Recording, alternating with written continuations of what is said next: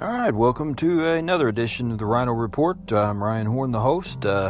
Solo mission tonight. Oftentimes when that's the case, I usually will talk about a white-collar crime case, which is no different in this case. That, again, is a area of special to me that I had in grad school and has become even a personal interest over the years. Going to talk about a case that, again, like I said, a lot of times you probably haven't heard about these cases or very much about them, but this is a case that is going to involve the W.R. Grace and Company, which involved an asbestos case. Now I know, most likely all of you are familiar with asbestos, how deadly it is. It's really come into light especially in the past few decades. We see commercials for attorneys, if you've been exposed to it. I know my father was a welder, and he was supposedly exposed to it and caused, some damage to him. My grandfather was a coal miner, and he, suffered some black lung and some other ailments later on in life. So we know there are certainly hazards that go into mining, and sometimes, unfortunately, the companies, as you'll see in this case, they are aware of this type of danger, but sometimes they hide the dangers not only to their workers and their miners, but unfortunately sometimes even to the public, as you're going to see in this case. In this case, it was just like all too often, and unfortunately in these white-collar crime cases, it was deadly. But asbestos, it's a mineral that's used for mainly insulation, and supposedly doing a little research for this episode, found out its use actually in some cases has been reported to have gone back even over thousands of years, which was kind of surprising to me. But it was a popularly used item, and for a long time nobody really gave a lot of thought to its danger, kind of like the black lung thing I was talking about just a second ago, or lead-based paint. We all know how that come about, some of the dangers that had come about that, even though for years and decades a lot of children, unfortunately, were exposed to it and suffered some damage and long-term effects.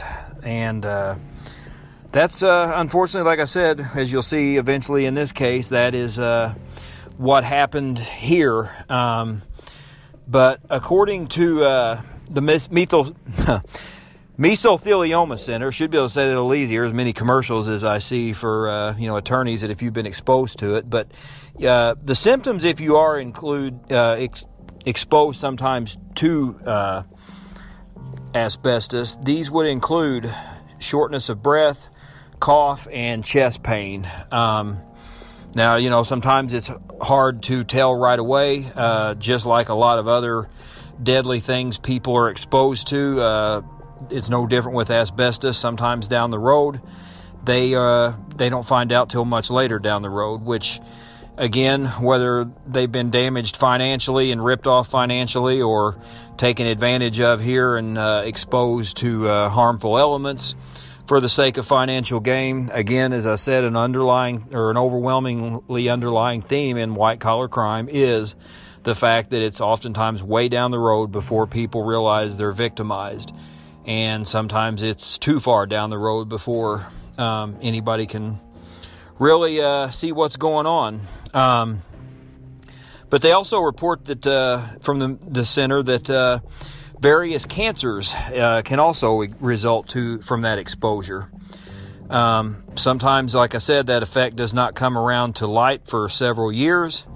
And this is one of the worst cases that I've seen. I've covered this in the classes, many of the classes, the criminal justice ones that I teach, which actually will be starting back in possibly less than a month now, I believe. So getting ready to get back into that, although we will still be bringing you this show every week. But this is a case, hopefully I'll be able to cover at least in one of my classes, because it's an important case that needs to be brought to light. But the W.R. Grace Company went way back. They were a mining company.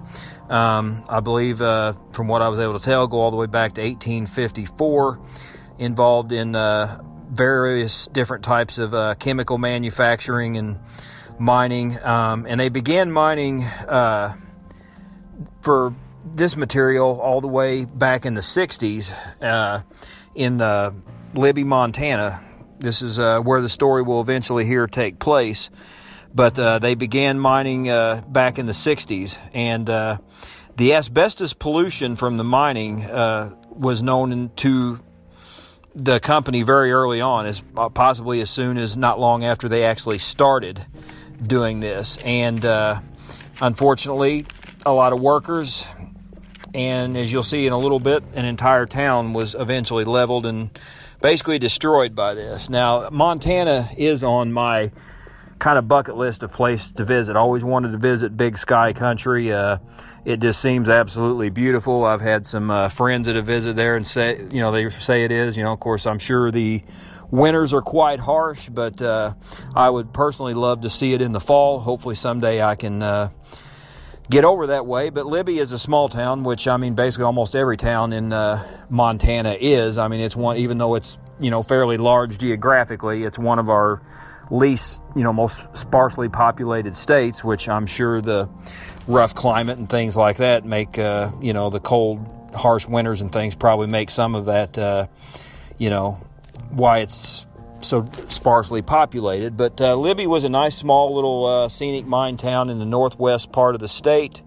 And as often the case in mining towns, I grew up here in southern Illinois, and when I was a kid, and, for sure back then in the 80s, mining was certainly the big employer in this area. So I realize how this goes about in these towns, that oftentimes in these little towns, the mines are the big employers. They are still around now, the coal mines are where I live, but oddly, I would say the prisons and the Department of Corrections is the probably institution and the business, so to speak, that has replaced mining is probably the top employer around. Of course, I myself worked in corrections at one time, not in the Department of Corrections, but for, a county sheriff's department. But it's a big employer for that, and that was no different here. Libby, Montana, most of the folks that lived in Libby, Montana were employed by the W.R. Grace Company. So over the years, their family and their residents were being exposed to asbestos from this mining.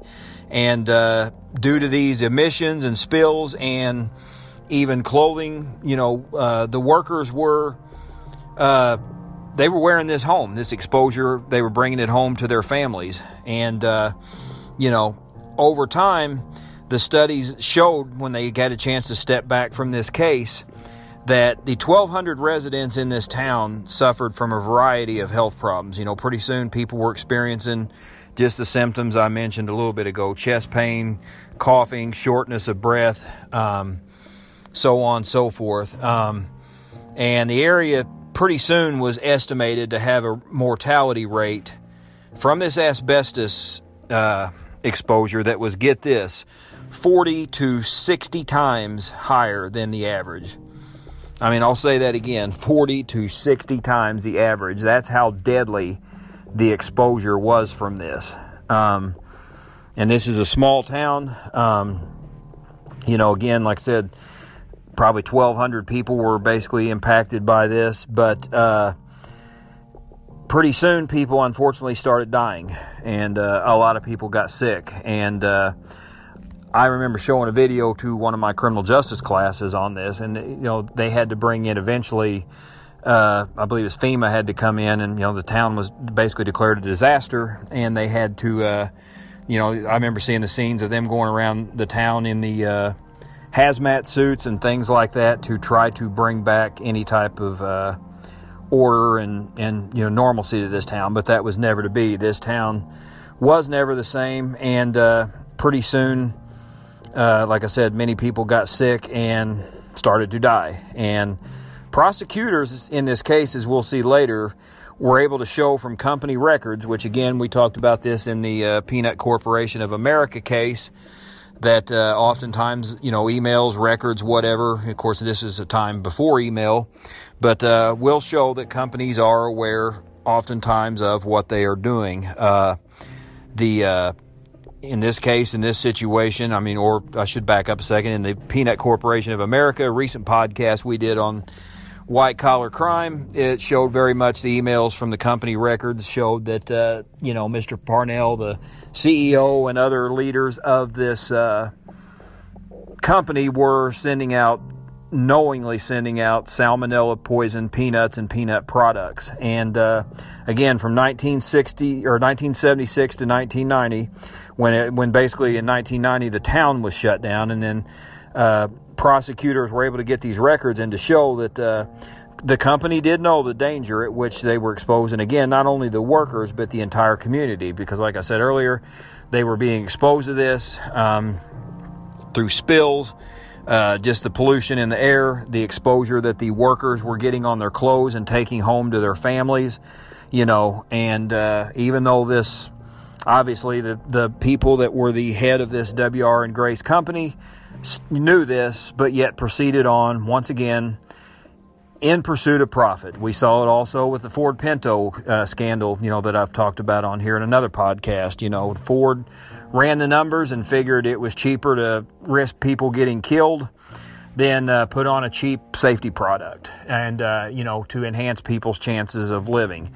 They purposely figured, that it was worth the risk. I think they calculated that a life was worth about $200,000, which back in the 70s obviously is more than it would be much higher now, but still they were that callous about it and still churned out a faulty product that they knew were going to get people killed. And as we talked about, unfortunately, there were people killed from explosions from that car because it was not safe. And they knew it wasn't safe, and they still knowingly put it out there. But during this time, the after-tax profit for this company, however, was around $140 million, which back in the 70s, 80s, and even around 1990, that's pretty good. That's pretty good profit, especially when you're operating in a small rural area like Montana. To be able to come up with profits like that, that is a pretty good chunk of change to bring in. But when it's all said and done, 200 people in this little town died from asbestos exposure related diseases and illness. 200.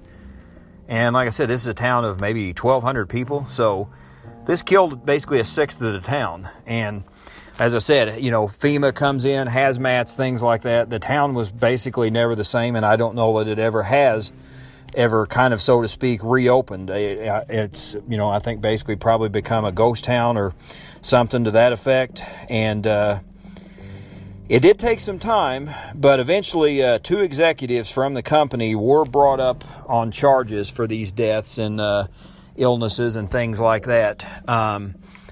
And in federal court in Montana, they were brought up on charges. Now, as you can figure, just like we've talked about in Indiana, you had a rural prosecutor trying to take on the Ford Corporation.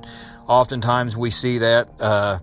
I'm sure in this case it was no different. This company, W.R. and Grace, had been around a really long time. I'm sure they were able to afford a really good defense team, and they were able to, mount a good defense. And unfortunately, in the end, a federal jury in Montana did acquit them of all charges, and not a single conviction was ever granted on this case. Now, there were, my understanding, some civil damages that some of these families were able to recover, but what consolation is that to the people that, the 200, family members of the 200 people that died from this negligence, this abuse, this exposure, things of that sort. So where is the compensation for that? They might have been able to get a little bit of money back, but obviously it wasn't enough to hurt. Believe it or not, last I checked prior to doing this company is still in business. Which, again, as is Ford and some of the others we've talked about. Now, the Peanut Corporation of America, their scandal took them down for good, as we talked about in a, recent podcast. But whatever financial damage they suffered from this was not enough to put them out of business. And, again, did they get away with murder? Well, it certainly, looks like that's a possibility. They purposely were sending out a harmful product, exposing their workers and their town to harm, knowingly doing it, again, all in pursuit of profit. And in the end, as we unfortunately oftentimes, far too many times see in white-collar crime cases, nobody is truly brought to justice. Like I said, there are rare cases, Stuart Parnell from the Peanut Corporation of America, Bernie Madoff got the huge, life, several life sentences. But, most of the time we see it just doesn't happen. We've done a podcast on Jordan Belfort, the Wolf of Wall Street, and he saw very little time in prison. And in fact, now I believe is living in Australia, going around like a rock star and, doing promotionals and commercials. I've seen him on Facebook doing advertisements for commercials. He's hosting seminars. I mean, he's a star. He's a hero, even though he destroyed tons of lives and ripped people off of millions and millions of dollars, did not pay any restitution. And unfortunately, he walks the street, last I had heard, a free man. And unfortunately, I don't know if these two executives that were charged are still with us. This was back in the 90s, but, who knows? But if they are, or even if they're not, they never saw a day in jail for this, which, again, is a crime and a travesty that far too many times does happen in these white-collar crime cases. And sometimes the only type of justice, if you can call it that at all, people get is in civil court. And, you can take a dent in their wallet, but most of these companies, these huge corporations like that, have the ability to withstand that. And like I said, that still doesn't bring back the loss that the person has suffered in that. And, who knows how many lives were destroyed other ways. People lost jobs, because everything had to shut down here. So, some people, even though they didn't die, I'm sure they've suffered, health problems that will never be the same, and maybe even later on in life, it may, cause some health problems that may, end their lives a little earlier, even though, they were not among the 200 that died immediately. They still have it where people, unfortunately, who knows what the damage is, financially, people losing jobs, people probably lost homes, people had to basically resettle, the town was basically shut down and no more, functional.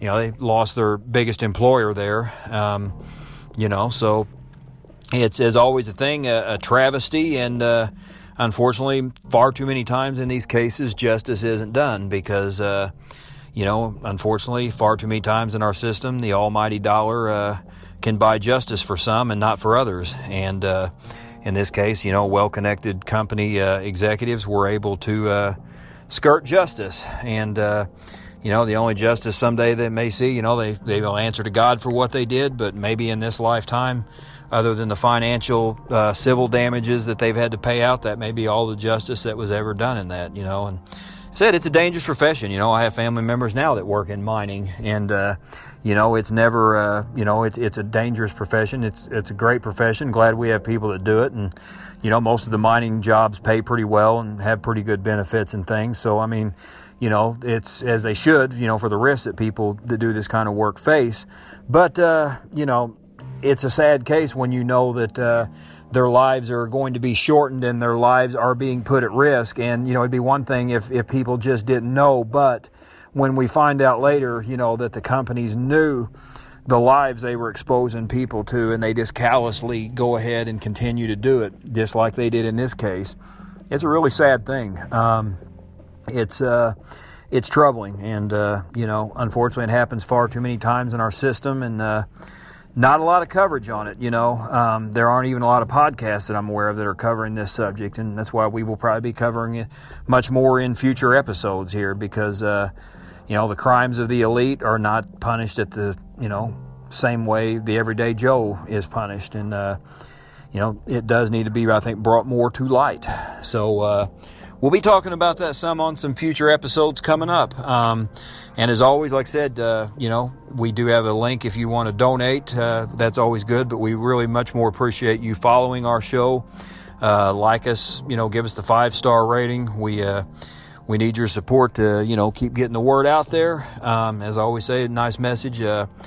Adopt from your local shelter. There's always, your next best friend waiting to be picked up. We've done it several times, and we've also fostered and, helped rehome dogs, and it's a joy that is just no joy ever like it that we've had. So, but yep, stay safe. Like I said, you never know. The next one may be out there trying to con any of us, and it's kind of sad that we have to be on guard like that, but we do. But we will make sure these cases are not forgotten, especially the victims. Some people in this case never got closure because nobody ever went to prison for, basically, helping expose and get their family members killed. But we want to make sure the victims in these cases are not forgotten. And, and unfortunately, sometimes justice isn't done in this lifetime. But, again, we want to make sure these cases are not forgotten and maybe learn from them. And, like I said, like I tell my classes, we got to realize, not all criminals are, just street hoodlums. There are some criminals that wear nice, expensive suits and they work on Wall Street, or in this case, on the executive board of, big corporations, things like that. Crime does not discriminate against anybody. People from all walks of life engage in it. Just unfortunately, these high-powered white-collar crimes among the elite oftentimes are not punished at the level that other crimes are. But maybe we can help change that on this show. But, yep, as always, we do appreciate you tuning in. Thank you so much. Stay safe out there. God bless, and we hope to see you here again on the next episode. So thanks for tuning in. Take care.